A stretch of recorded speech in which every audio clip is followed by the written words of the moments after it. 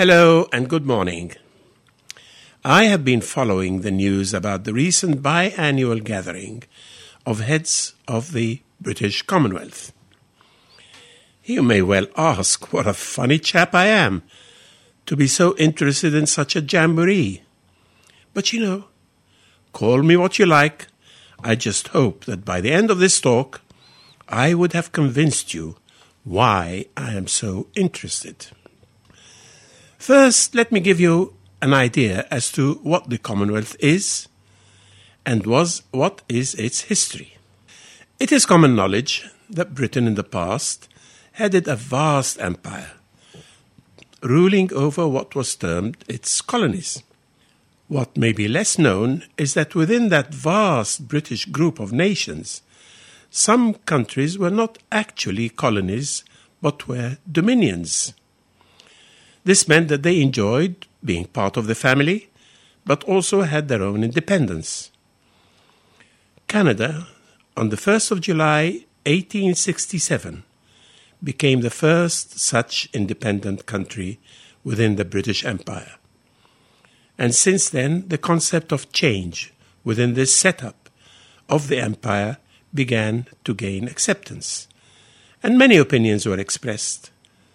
As more of the colonies such as Australia became independent, these thoughts started to gel and to eventually become the concept of the Commonwealth of Nations, with further developments occurring as a result of a series of what was termed imperial conferences.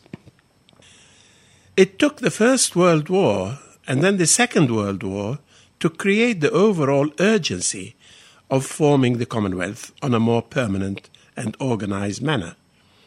And so the formal constitution was drawn in 1949, which, among other things, declared the establishment of the Commonwealth, which brought together a number of member states that were, and I quote, free and equal.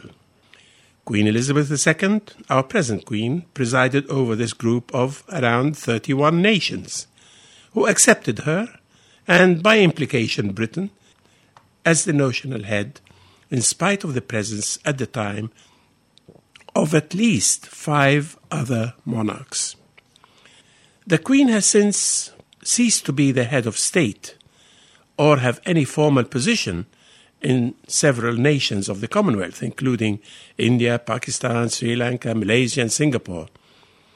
Member states have no legal obligation to one another. Instead, they are united by language, history, culture, and their shared values of democracy, freedom of speech, human rights, and the rule of law. These values are enshrined in the Commonwealth Charter and promoted by the quadrennial Commonwealth Games. The Commonwealth covers more than 29,958,050 kilometers square. That's about 11.5 million square miles, equivalent to 20% of the world's land area, and spans all 6 inhabited continents, with an estimated population of 2.419 billion people, nearly a third of the world population.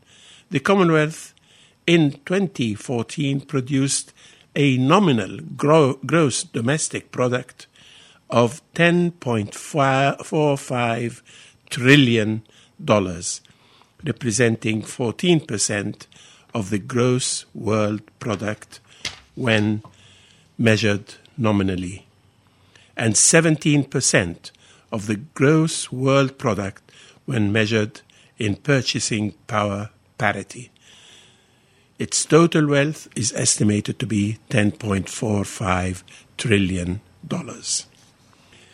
The objectives and activities were first outlined in 1971 in the Singapore Declaration, which committed the Commonwealth to the institution of world peace, promotion of representative democracy and individual liberty, the pursuit of equality, and opposition to racism, the fight against poverty, ignorance and disease, and free trade.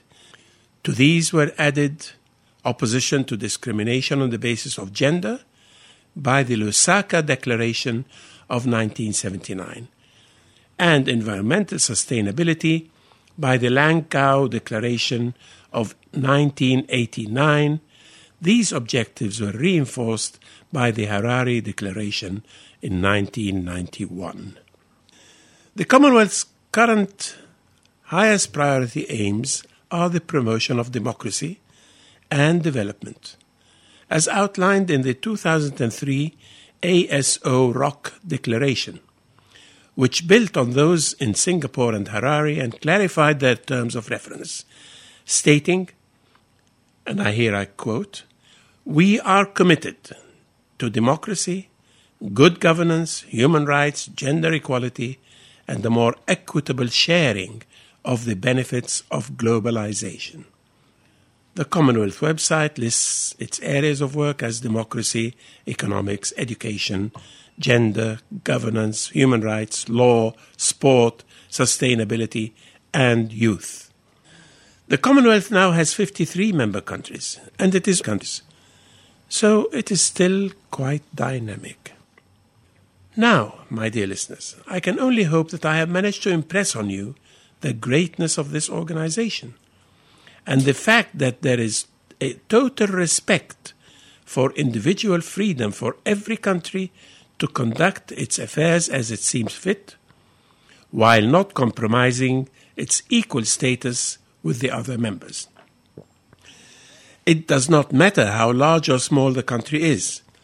There are tiny islands and there are vast countries such as Canada and India.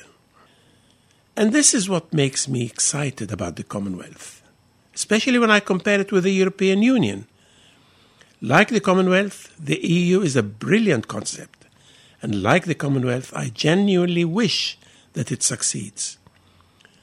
But I cannot help feeling that the ethos is so different between the two concepts. The EU tends to create laws and regulations that have to be implemented by all its members, regardless as to whether it suits every country. The Commonwealth does not impose rules or laws, but only insists on a good democratic constitution. To me, this makes all the difference. And for this reason, I wish both the Commonwealth and the EU continuing success, although my deep feeling is that the EU could do itself a favour by looking at the British Commonwealth model a bit closer. I'm sure we should all be pleased to see the heads of state of the Commonwealth were very gracious in accepting the Queen's wish to have Prince Charles take over the chairmanship, thus demonstrating maturity, objectivity, and an expression of love to the mother nation that brought the group to life. Goodbye. If you've enjoyed this podcast, why not keep up to date with the sound of Surrey by listening live at brooklandsradio.co.uk or through our free mobile app.